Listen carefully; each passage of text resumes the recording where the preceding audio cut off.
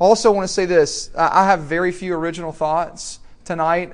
Most of what I have come from has been from former campus ministers at Appalachian State. Matt Howell, a good buddy of mine, Brian Sorgenfrey, also a campus minister at Mississippi State. These guys are wonderful, and I have really been valued their work in this passage. So I need to give credit where credit is due. Well, I can tell you that when you get to be my age, I'll be 40 in September, you get to spend your money on a lot of fun things. Like, for example, when your dryer and washing machine go out right before Christmas, you get to go drop close to $1,000 right when you want to buy Christmas presents for all your family and friends on a new washer and dryer. Yes, that is what happened to us this past Christmas. I was very upset by that because I am a cheapskate and I don't like spending money. And so we began to go around to these different electronic stores and appliance stores to be able to find the right sort of washer and dryer. And we Home Depot, Sears, Lowe's. And Laura, my wife, has come with me, and we're sort of trying to negotiate, and that's the whole mission of mine when I'm making a large purchase. It's basically to get the best bargain and the best deal that I can possibly get. So I'm talking to a guy, and I'm like, well, tell me about this unit. And he's, well, does it have steam? Well, if it doesn't have steam, I'm sorry, I can't purchase it. Oh, does this dryer have wrinkle guard? Because the other one has wrinkle guard, and it's cheaper. I mean, it's just ridiculous how I go back and forth, trying to find the absolute best deal with whoever is selling it to us. Now, what has washer and dryers and bargaining to do with what we've just read tonight? Well, I think a lot, actually. Because I think tonight that we're going to see a picture of what is going on in this text, that God is being bargained with by a man named Micah. That Micah is trying to get the best deal, right? To minimize cost and to maximize benefits, right? And he's trying to do that, not with a fellow man or person, but he's trying to do it with Yahweh, the God of Israel. And it's very interesting to see how this flows out in the text that we're going to look at tonight. But I think, lest you think that that's something disconnected, unless you think that's something that I would never wrestle with, I think that if we were honest for just a moment, we would see this to be true in our own hearts. That you, that me, whether we realize it or not, are skilled and experts at trying to bargain with God. And I want to take a look at that tonight. And so tonight, we're going to kind of watch underneath three main headings. We're going to look at it. I've alliterated tonight. I can't believe that I have done that, but I got short on topics. So here it is. The pattern of bargaining, the problem of bargaining, and then lastly, we're going to look at the purpose of bargaining here from this text. Now, let's take a look, first of all, at this point, the pattern of bargaining. But as I try to say every week, here is what my hope is for you tonight. That you would hear from this text these amazing news that God in Christ loves you and delights in you if you are in Him. That He showers out His mercy on you. And that it brings Him great joy to do that for you. That is my hope for you tonight, that in the face of whatever you're up against and whatever your story is, wherever you are coming from, that you would begin to see a glimpse of God's amazing grace for you tonight from Judges chapter 17. So let's just jump right in. Let's take a look at the pattern of bargaining. And what do I mean when I say the pattern of bargaining? Well, here's what I mean. Let's take a look. You'll see it there in really kind of the first 6 verses there, but let me catch you up a little bit on this. Last week when we read Judges chapter 16, we said the last judge, Samson, completed that downward spiral, that downward cycle in the book. And what you need to know is that Samson marks the chronological end of the story of Judges, yet there are 5 more chapters in the book, 17, 18, 19, 20, 21. Those 5 chapters really tell 2 stories, one that we're going to look at this week and one that we're going to look at next week. But those 2 episodes, those 2 stories, really fit up into that narrative that we've already read. So does that make sense? This is not after the fact. This is happening in, and the narrator has pulled it out to not disrupt the flow, and now we're going to hear more about these events now. And these really are pictures, y'all, of the time of the Judges. We said here in this text that it says that in those days there was no king in Israel, verse 6, and that everyone did what was right in his own eyes. In other words, this story and next week really is a picture of the conditions in Israel, how bad things really were, and what they actually needed a good king for. So you have to keep that in mind as we take a look at that. So let's jump in to this text. There's a man named Micah. He was from Ephraim. He basically hears his mother utter a curse that somebody has stolen her 1,100 pieces of silver. For whatever reason, the text doesn't tell us, Micah fesses up. He's taken the loot, okay? And so he goes to his mom and he's like, you know all that cash that you were missing? Well, I'm the one that took it, and he gives it back. Now she says in that basically, oh, this is so good. God bless my son. Thank you for that. And then she takes the 200 pieces of silver and pays a craftsman to carve out a wooden image and then to overlay it with silver. Now that little image is basically, if that language image is new for you, think a little statue, okay? Wood covered with silver, and it was an object of worship that the Scriptures would call an idol. And so Micah takes this idol and he places it in his house with his other household gods there in the shrine. Now, what do I mean when I talk about the pattern of bargaining? Here's what I want you to see first from the text. That Micah is running roughshod over what God has revealed his people, how his people ought to live. Meaning, he has alternate gods in his house. That he has a shrine set up for worship, which is only supposed to happen at the temple. He has household gods all around his house that he's bowing down to and worshiping. He has an ephod, which was basically was supposed to be used as a garment, like a shirt, to be used only for the great high priest of Israel, not for use of anywhere else. This guy is in massive violation of the way that God's people were called to worship and to live in the Old Testament. So you just have to get a sense of that. And here's what's interesting. You have to begin to see that also this pattern of bargaining is met by this picture of externalism. Now, what do I mean by externalism? I mean this, that Micah believes that if he can just check off all of the right religious boxes, that God will finally be happy with him. Look down in verse 13. It's that last verse there. It says this. He says, after now getting a priest, right? We know that this priest has come in, this Levite, who we'll look at in just a moment. But that Micah now says in verse 13, now I know that the Lord will prosper me because I have a Levite as a priest. Let me put a point on it. Here's the way Micah's thinking. If I can check off all the boxes, I'll finally be able to secure the prospering from God. Does that make sense? And what externalism is just it's outward forms, it's outward obedience, it's outward box checking, if you will, devoid of the heart itself. Here's why this is so important. When God calls people to himself, it's not as though external performances are bad. They're not. They're not bad in and of themselves. They are bad by themselves because when God calls his people into covenantal worship, to worship of him, it's always meant to be with the heart engaged. And so what Micah is doing is he's giving us this picture of the pattern of bargaining, this way to bargain with God, and it's the shell of external religion. Does that make sense?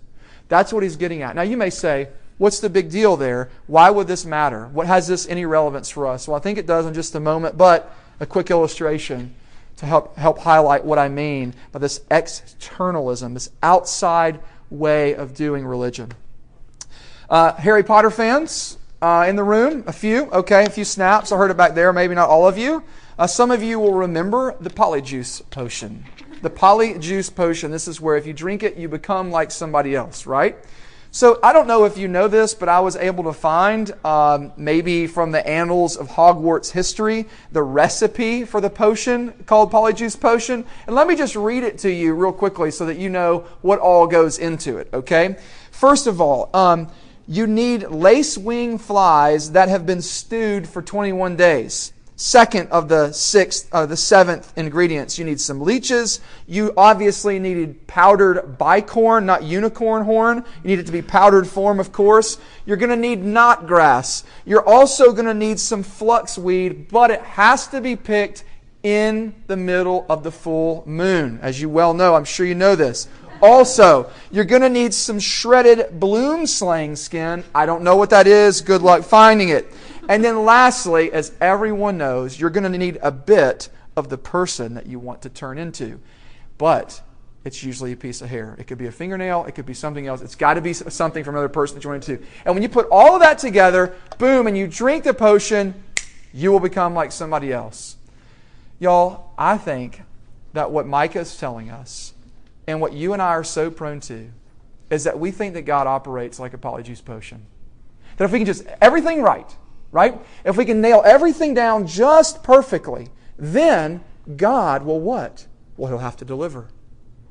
He'll have to give us what we've put in. You put the money in the vending machine needs to put out, right? And the idea here is what Micah is telling us and what the Scripture is telling us is that is utterly foreign to the way the God of the Bible works. Many of you might remember Jesus' own words from the 13th chapter, from the 15th chapter of Matthew. If you have a Bible, I invite you to turn there. If not, I'm just going to read it real quickly. Matthew chapter 15, Jesus says this about the religious leaders, and that's telling, friends. It's telling who He says this to. But He says this, He says, these people, or this people, honor Me with their lips, in verse 8, but their heart is far from Me. In vain do they worship Me, teaching as doctrines the children of men. The commandments of men. And the idea there is that Jesus is very concerned with this external form of religion. Now, I just want to drive this home. What am I getting at about the pattern of bargaining? I want you to see the danger and yet the attractiveness of empty external forms. External forms devoid from the heart are really, really, really dangerous when it comes to worship. Let me see if I can explain. Some of you may think, well, yeah, I was baptized as a kid, or I was baptized as an adult. And so there's an external sign, right? But that could be utterly devoid of true substance. It can be an external shell. Others of you might say, oh yeah, when I became a Christian, I walked an aisle, right? But where is the heart? Is the heart connected to that? Is there something going on outside of a mere profession? And some of you may say, oh yeah, well, I prayed a prayer when I was 10 years old to receive Christ. Well and good, that's great. Those are wonderful things. But where is the heart? Is this just a pattern of bargaining? Right? If I get the potion right, God will be bound to bless me. See, this is really a big picture, y'all, because I think that many of us begin to see this like this. If I begin to do the right religious activities, then God has to put out for me. And I want to show you that's not the way that God works. God will not be bargained with. He will be put in no man's debt, and He will certainly not be controlled. And so I just kind of want to ask you tonight, where in your life might you examine your own heart and rhythms of life to say, where am I trying to get God to do me good by the way that I'm living my life? And is it devoid of a real heart trust, a real trusting from the heart in who God is and what He has done for us? That's a key question that I think that this book in Judges chapter 17 is getting us to ask and examine. This pattern of bargaining, the idea of mere externalism. That mere is important. There's nothing wrong with being baptized and walking down an aisle and the whole 9 yards. It's when it's devoid. It's when it's merely that. You have to hear what I'm saying on that. Does that make sense? The externalism. Secondly, let's take a look as well at this picture of the problem of bargaining. Well, you might remember, and from the text, you saw it there in verses 7 through 12. What happened? A Levite from the city of Bethlehem begins to leave. Now, Levites are important in the biblical story because out of the 12 tribes, they were the one tribe that were to be set apart for the carrying out of God's worship. That nobody else could perform worship except Aaron, and he was in Levi, his sons. And the Levites were the only people commissioned, ordained, authorized, you might say, to be able to carry out worship in the temple. But Micah's on to this. He knows, what great fortune. I can't believe this. I got a shrine. Now I got a Levite who's in my own backyard. This is wonderful. Hey, Levite, why don't you come live with me? You can be my own priest. I'll in fact ordain you, and then I can have it all. I got the shrine. I got the sacrifices being offered up by the priest. I got the little gods I can bow down to. You begin to see the picture that's being formed here. And this is an utter decay. This is a bad spiritual moment in the life of God's people. Why? Because if you know your 10 commandments, you know the second one is what? You shall have no carved images, no graven images in front of me. And that's what's happening.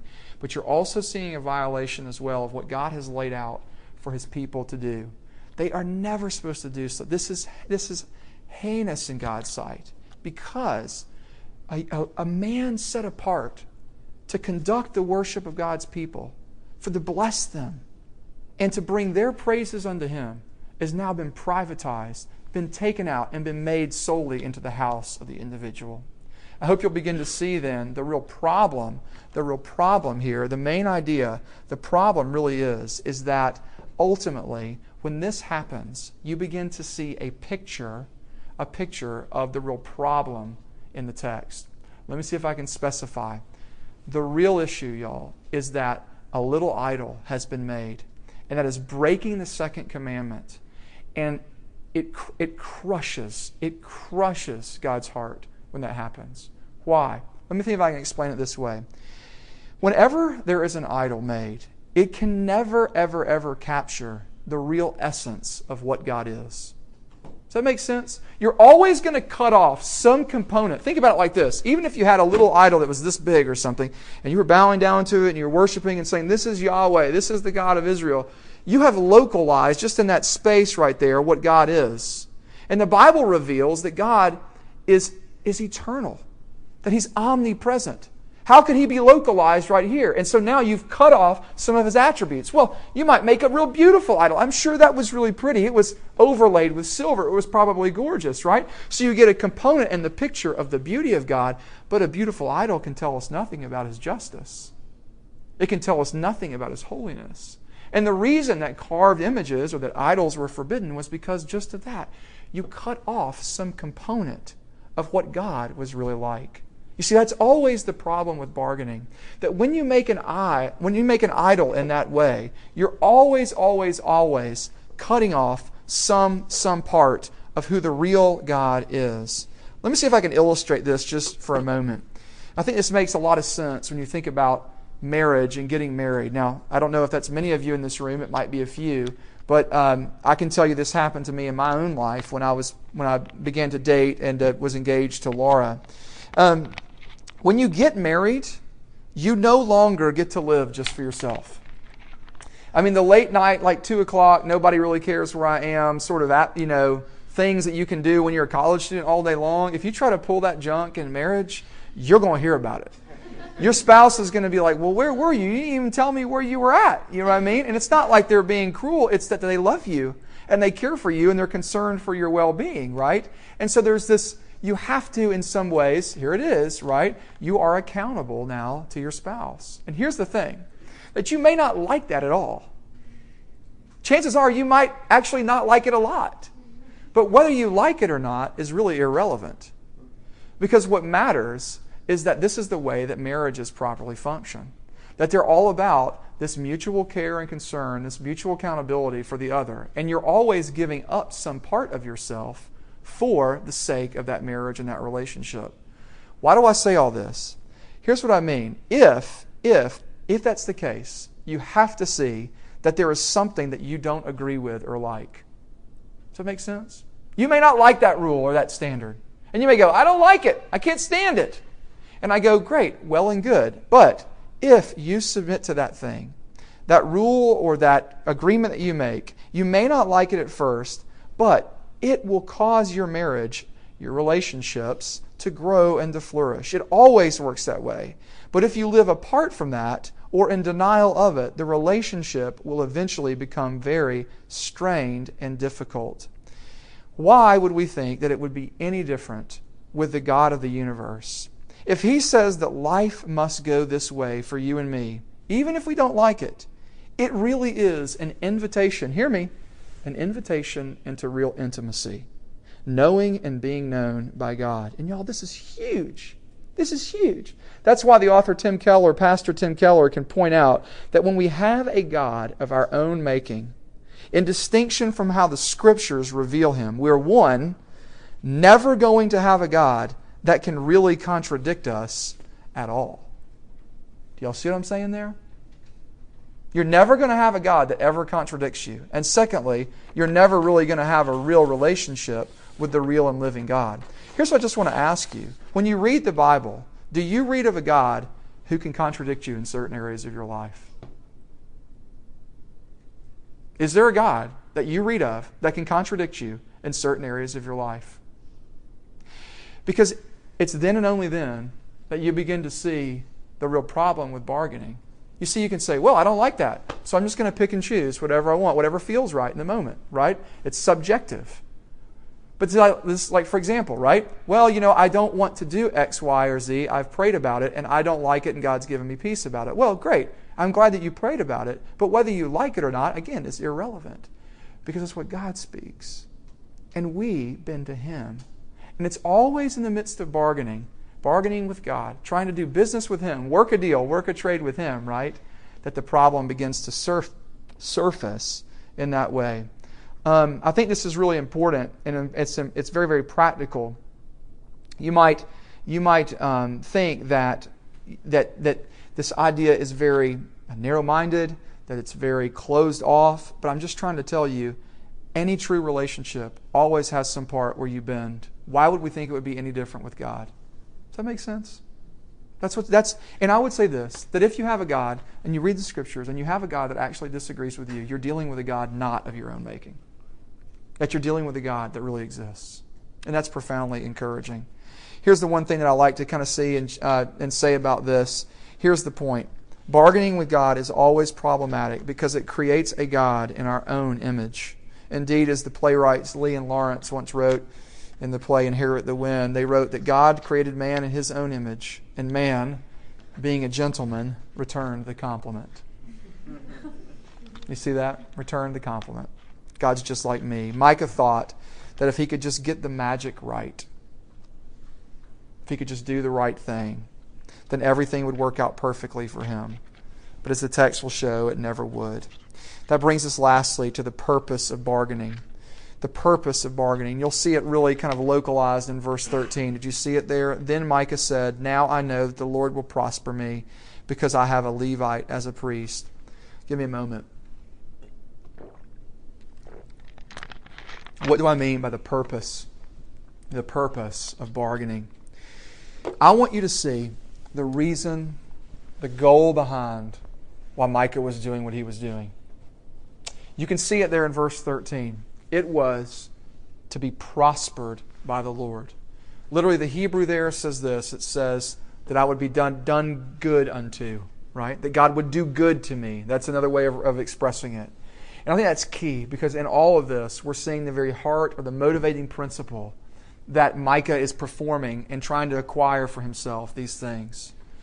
He's trying to get God to bless him. Now, this is interesting. I want you to think with me on this for a moment. Why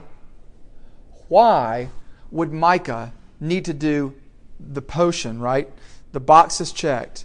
Why would he need to do that in order to get God to bless him? Why do all of this to get God to bless him? What does that presuppose about God's disposition towards Micah? Does that make sense? The reason, it ain't good. There's distance. There's not blessing. The God is not disposed to doing that. And so Micah thinks what?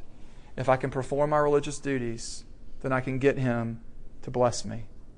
And that's really the whole purpose. And I think that's really, really important for you guys to see. That what Micah was after was the real blessing of God. But here's what I want you to understand about what the Bible tells us, about what the Scriptures in their full testimony tell us about the way that blessing is secured from God. It doesn't come by the way that Micah expects it. It does not come by working. It cannot come by us performing religious duties and ceremonies. It only comes one way. It comes as a gift. It comes as a gift.